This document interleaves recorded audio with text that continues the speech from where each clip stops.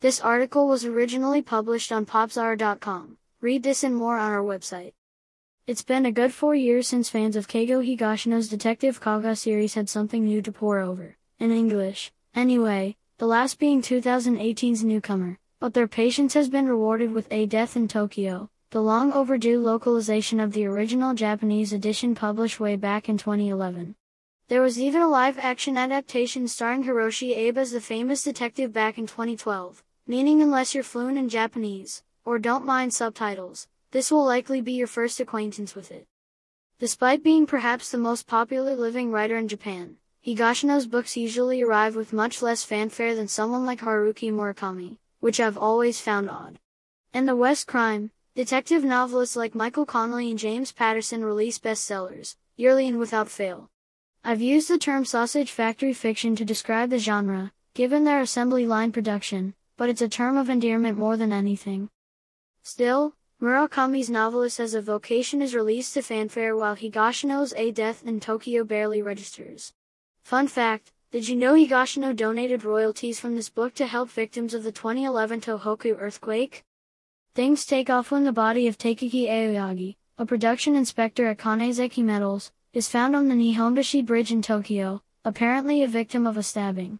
The only suspect, Fuyuki Yashima, was seen fleeing the scene but was seriously injured after being struck by a passing truck and is now in coma, unlikely to ever wake up. It happens that Fuyuki also worked at Kanseki Metals, and police found Aoyagi's wallet and briefcase in his possession. By every measure, this seems like an open and shut case. But are things ever so simple?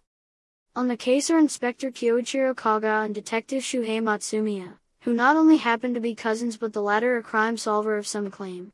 Inspector Kaga is more Sherlock than Harry Bosch, more Columbo than Alex Cross, able to spot details others miss and make the connections they can't.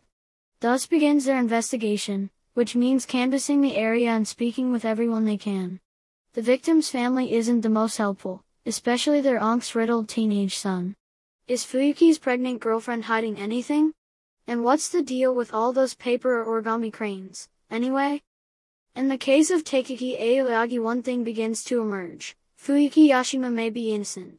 Proving that, however, will be the tricky part. An ever-swelling cast of potential suspects and colorful characters helps flesh out this fictionalized version of Tokyo, and Higashino is kind enough to include a character glossary to help keep track of everyone. Another fine translation by Giles Murray also helps considerably. As always, one of the most enjoyable aspects of a Detective Kaga joint, not unlike an Agatha Christie mystery, is how Higashino keeps us guessing who the guilty party might be, usually by allowing us to listen to their internal monologues throughout the investigation. Except for the great inspector himself, whose thoughts we never hear first person but only when he explains them to others when it's absolutely necessary. With so much of the actual mystery of whodunit relying on subterfuge and misdirection, the way Kaga arrives at his conclusions can seem coincidental, making it seem Higashino is a little too comfortable relying on deus ex machina, working backwards from less than obvious clues, some which are never presented, to resolve things cleanly.